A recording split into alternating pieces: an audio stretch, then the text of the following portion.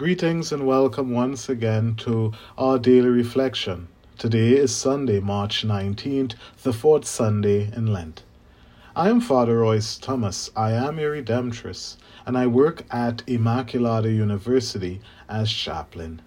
I will reflect on the Gospel for today, which comes from the book of John, chapter 9, verses 1 through 41.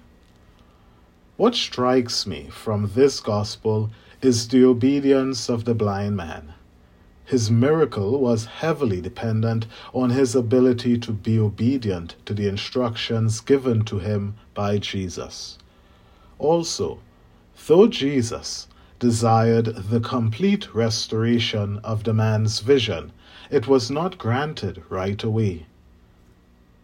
How often do we get impatient while waiting on the Lord to restore our blindness or brokenness?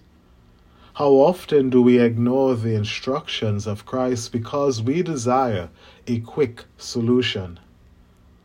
We must pray for the grace to trust in Jesus and follow through with his command, which is essential in our moving from blindness to sight.